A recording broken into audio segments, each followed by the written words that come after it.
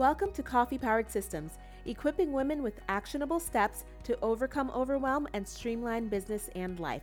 So grab your favorite drink and come hang out with me. I'm your host, Miranda Merton. All right, everybody, welcome back to another episode of Coffee Powered Systems. I want you to grab your favorite drink and come chat with me. Today, we're talking about one of my favorite tools that I use every single day, the Google Calendar. Talking about calendars probably seems super basic, right? I know, but I'm going to give you a few extra tips for ways that you can use your Google Calendar that you might not be using. So hopefully I can give you a tip today that you aren't doing that might actually change the way you look at your calendar. So kick back and let's chat. All right, the first thing I want you to do when you are setting up your personal productivity in your Google Calendar is to set up multiple calendars. A lot of people use multiple calendars already. So if this is familiar to you, then you're going to know what I'm talking about. I use multiple calendars and I love it. You might be thinking, your calendar is the calendar. Why do you need multiple ones, right? I personally have like 10 separate calendars and they're not all on at the same time. So if they were, obviously my calendar would be a color-coded mess of things that I have on there every single day. But I love using multiple calendars within my one calendar because you can tick each calendar on and off as you like. And I'll talk about what that means in just a second. I color code all of my calendars, and here's some ideas of what I have and what you can use your calendars for as well. I have a birthday and anniversary calendar, a calendar for accounts and bills. You can use it for shared calendars like school activities or time off. So if you and your spouse have separate work schedules and you want to let the other person know when you're going to be off, you can use it for that. Or also if you are in an organization that also has a time off calendar, you can kind of see when people on your team are going to be out of the office. School activities, you can share that calendar with your kids or other family members. Then everyone can kind of see what the school activities are going to be. I put when I need to go into the school or if I need to bring treats or snacks or anything like that for school-related activities. You can do sports calendars and holidays, which Google has a really great option to actually subscribe to those special calendars is what they call them. So you can subscribe to your favorite sports team and all of their games will show up on there. Funny thing is, right now I am subscribed to the Atlanta Braves calendar and the Atlanta United calendar for soccer. And right now I see all of their games and what they should have been, but we're in the middle of a pandemic, so there is nothing going on at the moment. And where I live, I can see the Atlanta Braves baseball stadium from my house. Normally they have fireworks going on and all that stuff. And there's been nothing for months and it's kind of sad, but I digress. And you can also do a TV show calendar. If you have favorite shows that come on on days of the week, I don't watch a whole lot of shows live anymore. So I don't even know when shows are on. So sometimes I'll put on a TV calendar. This show airs on Wednesday nights so that if I get up, on Thursday and I'm like, oh, let's see what was on last night, I can watch the on-demand version. So like I said before, I like using the separate calendars because you can tick those on and off. There's a little checkbox next to each calendar and you can click the check mark and that calendar will automatically go off. If you put everything on one calendar, say my main calendar is Miranda Merton. If I have everything on there, I can't just turn off the school stuff or turn off the TV or turn off the bills. Everything's going to be on there all the time. And sometimes I don't want to see all that stuff on my calendar at all times. So here's how I set up my birthdays and anniversary calendar. I add the birthday or anniversary for each person or couple that I want to remember. I also include the year next to their name in parentheses. So this is really important for me when it comes to birthdays of my nieces and my friends' children because I can't remember all their ages off the top of my head. So I'll put, Susie's name and in parentheses put 2007. That way I know, okay, it's 2020, she's going to be this age. And then that is especially important for me because then I can celebrate those big milestones. If someone is turning 10, I definitely want to send more than a card. Or if they've got their 16th birthday coming up, that's going to be super important. So I put the year in there to make sure that I am aware of any milestones. I also add a blocker a week or two out to send that person a card. So a week out, I'll say, send Jimmy a birthday card. Or 2 weeks out, I'll say, send Jimmy a gift, if that's a person that I would normally get a gift for. The younger ones, I definitely will send gifts for, especially on those bigger occasions. All of my older friends and my family members, they don't really need a gift anymore, so I'll just send a card or an acknowledgement for those. Next, I add any seasonal things. So things I don't remember to do on a regular basis. Like I have a Keurig coffee machine, so I don't know when the last time I changed the filter is. That's what my calendar is for. I'll put that on there. I think it's like every 2 months, change the Keurig filter. Same thing goes with my air conditioning filters and my quarterly taxes. So things like that are seasonal that might escape my brain, I go ahead and put those on there so I don't forget them. I can check the week before. I usually check the Sunday night. I'll look at my upcoming week and see if there's anything I need to make note of or be aware of. And that way I will be prepared for it. And then when that day comes, I look at the calendar again in the morning and I'm like, okay, I need to change the filter some point today. Another tip, whenever I sign up for something that has a free trial, especially if I'm not sure if I'm going to keep it, I'll count out the days of the free trial, whether it's like 7 or 30. And a couple days before, I will put on the calendar 2 or 3 days before, cancel whatever trial. And I make sure it's a few days before because some people do require you to reach out to the support email. And I want to make sure I have enough time to give them at least 1 to 2 days to respond to me where my trial would not be over yet. If it's something that I think I'm going to keep using, then I'll go ahead and add it to my bill pay calendar. Also, if you know that you're not going to keep something and you really are just signing up for it for the trial, like I did a subscription to Hulu specifically for one show, and their trial period is 30 days, and I knew I would be able to watch that show. It was only one season, so I knew I was going to be able to watch that show in the 30 days during the trial, but there was nothing else really on Hulu that I wanted to see or keep it for. I have Netflix and I have Amazon and I have on demand for my basic cable. So other than the one show that Hulu created, I didn't really want to see anything else on there. So I knew I wasn't going to keep it past the 30 days. I went ahead and canceled it pretty much immediately after I signed up. And a lot of companies will let you run out the trial period and then you don't have to worry about it. So I canceled it right away. I still put on my calendar the end of the trial day so I knew when my access was going to be over, but it also gives me a heads up that I need to go back and check and make sure that it is actually canceled because I don't want any surprise charges, especially when I thought I canceled it. I do have, like I said, I do have a bill pay calendar and I'll put my bills on there on each date that they're due. I pay my bills twice a month. So the first of the month, I'll pay the first half of the bills. Some of them aren't ready yet and processed and they don't show up, especially the ones that are due in the 20s. They don't produce their statements until later in the month. So I'll save those for the second half of the month. But I do like to know when my bills are due, and if anything goes wrong, then I'll know exactly when I'm supposed to pay that bill. For my bill pay calendar, I will also put either where I purchased it. So I have my account link in there. So if I do ever want to cancel it or if I need to get in touch with customer service, the link is already in the notes section. So I can just easily click on it and go right to my account. Obviously, I have to sign in first. So my passwords will already be saved in there, but it goes right to the account. So I don't have to worry about it. And I also make a note of where I paid for it. If I used a credit card directly, then I know I have to go to the website to change it.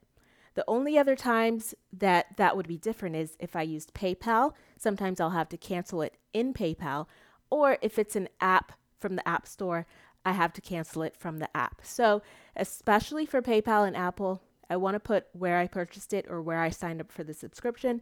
That way I'm not wandering around to all these different sites trying to figure out where the heck I paid for my subscription and where I can cancel it, because that can be really annoying. So once you sign up for a service, go ahead and put where you signed up for it, or if you paid with a credit card. Also, I like to put the credit card that I used. If it's Amex or Visa, I'll put that in parentheses so I know exactly which card it's on. That also comes in handy because if I get a notice that says, hey, something's wrong with your card, it didn't go through, then I know immediately, oh, that's on my Amex. Either it expired or I need to call American Express and figure out if it's a fraud thing or if my account is just getting overdrawn.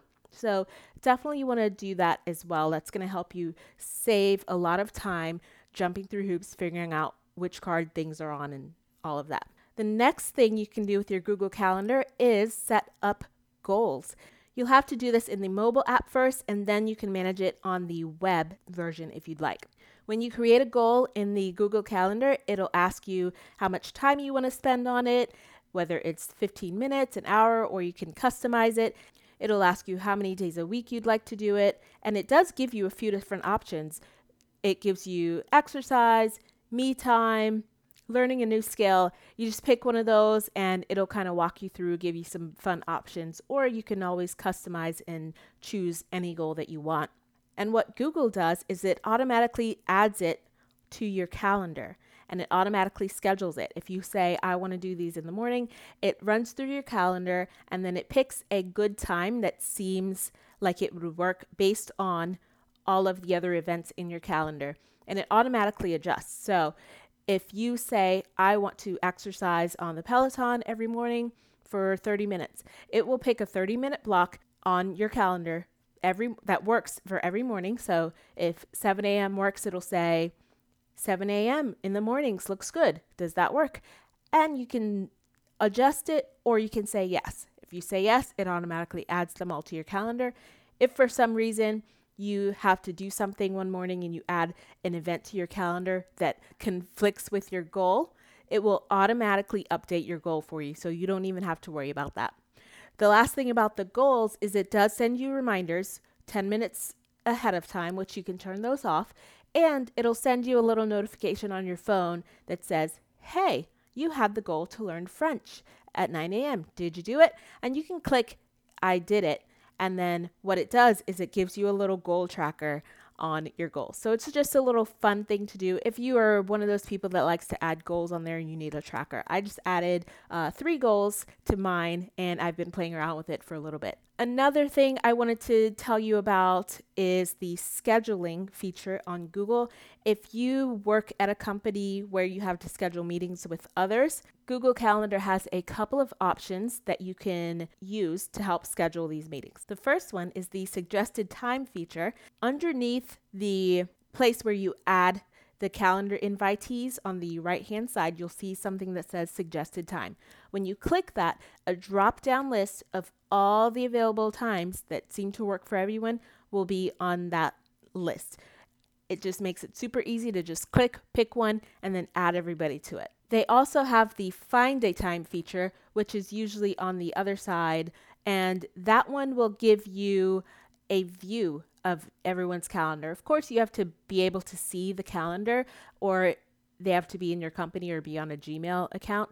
If you can see everyone's calendar, it kind of gives you a better idea of who's going to have a back-to-back meeting versus they might be available, but maybe they don't want a back-to-back meeting. Okay, so that kind of gives you a better idea visually how to pick a time that works for everyone. Another really cool tip for your Google Calendar, you can add Facebook events. So if you are in a Facebook group that does a lot of group event, and instead of going into Facebook and doing those manually to your calendar, you can subscribe to that group calendar. So from your events page in Facebook, you're going to right click on the upcoming events tab from your right-hand sidebar.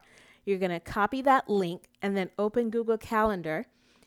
On the left, it has a section where it says other calendars, and that's how you add your subscriptions to other calendars by URL. So you'll add it by URL, copy the Facebook event page link that you just copied in there, and then all of the Facebook events for that group will pop up. That's really helpful, especially when the admin doesn't add all of the group calls all at once. Every few months they might add a few more. I think Facebook only lets you add a couple months at a time anyways. So you won't even have to worry about updating those yourself. It'll automatically update if they have to change a time or if they have to remove a call. So it makes it super easy. If you are in an active group or if you are an active member of a group, I would suggest going ahead and subscribing to the events calendar for your favorite Facebook groups. All right, and my last two things that I wanted to talk about. Number one is the appointment slots. I know you've probably seen when you create a Google Calendar event, you see the option that says appointment slots. If you don't have a booking system like Calendly or Acuity, you can just use this appointment feature. So if you don't need all the bells and whistles that typically come with one of those advanced schedulers, this Google appointment slot is going to suit you just fine. You block out your appointments and then you can say, I want the appointments to be 60 minutes long or 30 minutes long. You can name them. If you're doing 60-minute strategy calls, 60-minute one-on-one sessions, name that block, and then people can book based on which one they want. Then if you click on one of your appointment blocks, there is a link. It says, get this appointment link. You copy that link, and that is the link that you will give to people to book time on your calendar. When they open up that link, it shows all of the available slots, whatever you name them, and the time frame that you're allowing them to book, and they can book time on your calendar, easy peasy. Now, it's not going to be as pretty and fancy as the other schedulers. It just looks like an old school calendar blocker system. But if you just need something that can give times to people to get on your calendar without all the back and forth emails, then this will do the trick. All right, and the last one is the automatically decline invites with the out of office feature. I never use the out of office feature. I actually just found it pretty recently. Again, when you go to create an invite, there is the slot that you normally see, and then you have the appointment slots, and then you have the out of office slot. You'll click on the out of office side, and once you create that event, you mark it as an out of office event. It will automatically decline invites sent to you during that time. So if you have a block, say from 7 to 9 a.m., that's your time with the kids. You don't take meetings, you don't take phone calls. Go ahead and block that time for you as out of office. If anyone, for any reason, decides they want to just send you a calendar invite during that time, they will automatically get a decline email saying that you're out of office during that time. Again, just another way to avoid the back and forth emails and saying, hey, I'm not available at that time. You want to choose another time. Okay, so those are my tips. I think I gave you about 7 that you can use to start using your Google Calendar a little bit better. It's more than just a calendar, and if you incorporate even, 2 more of those things, you'll be a lot more productive and a lot more organized when it comes to using your calendar for your life. All right, it's Q&A time. If you have a question about systems, workflows, or you just want a recommendation, visit the link in the show notes to leave a voice recorded message for me. There's nothing to download and your name is optional. Just hit record and send, then listen for your question in an upcoming episode. Okay, today's listener question is, what tools can I use for converting video or MP4 to MP3? Okay, I see this a lot, and I see people getting confused and tripped up with just being stuck at certain points. And because they can't convert the audio to the particular audio that they're supposed to be using, they stop and it stalls for another few days. This is one of those things that's not as scary and confusing as you think it is. And then once you do it the first time, you're like, oh, is that it? And then you can move on with life. First, let's talk about the different file types. An MP4 is typically your video and audio. It'll have a video and audio file attached to it. That's what you're usually seeing if you see something, on a YouTube. It's an MP4, okay, video and audio. The M4A is going to be the audio only file. And that's what a lot of people will have as the audio only file. It's good quality, it's compressed, and it's a lossless file. And then you have the MP3 file, and this is typically what a lot of people want to convert it to because some places only want you to upload an MP3 file. It's also a compressed audio file. The quality is not as good as the M4A file, but sometimes programs just say upload an MP3. So we find ourselves in a position where we need just the MP3 file. So here's how you can convert your M4A file to an MP3 file. If you are on a Mac and you have either iMovie or QuickTime Player, the file you download as an audio is going to be an MP3 file. iMovie actually does give you an option to do a few more versions, like a WAV file, and then a couple other ones that I don't know about and I've never used. But when you export your file from iMovie or QuickTime Player as the audio only file, you end up with the MP3 file. So if you have a Mac, you can upload it into those programs and then re-download it as the MP3. One that I use all the time is called Online Audio Converter. You can convert so many things on that website. A lot of them I don't use because I only use those few most popular files. Go on there, you can convert it for free, easy peasy, upload it, convert it, and download it, and you're done. Also, similar, there's a website called Convertio, convert.io. So that one you can use as well. The size of the files or the amount of files you can do per day is limited on that one. So I tend to use the Online Audio Converter more often.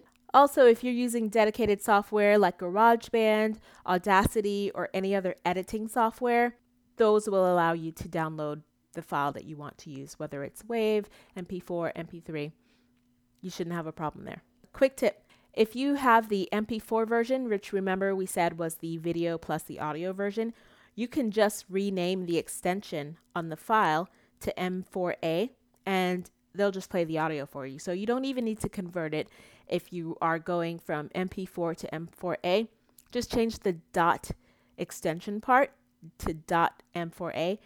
Let it convert. Should probably just take a few seconds and then you can play it just like normal. All right, I hope you will be able to take either the tips from the Q&A and finally convert those files if that step has been holding you back, or go ahead and implement some of those new ideas with your Google Calendar. That's it for today. Join me next time. Thanks for listening to Coffee Powered Systems. You can find links to everything mentioned in the episode down in the show notes or on the website at mirandamerton.com. If you enjoyed this episode and would love to continue mastering your workflows and processes, subscribe on your favorite podcast player and join me here next time.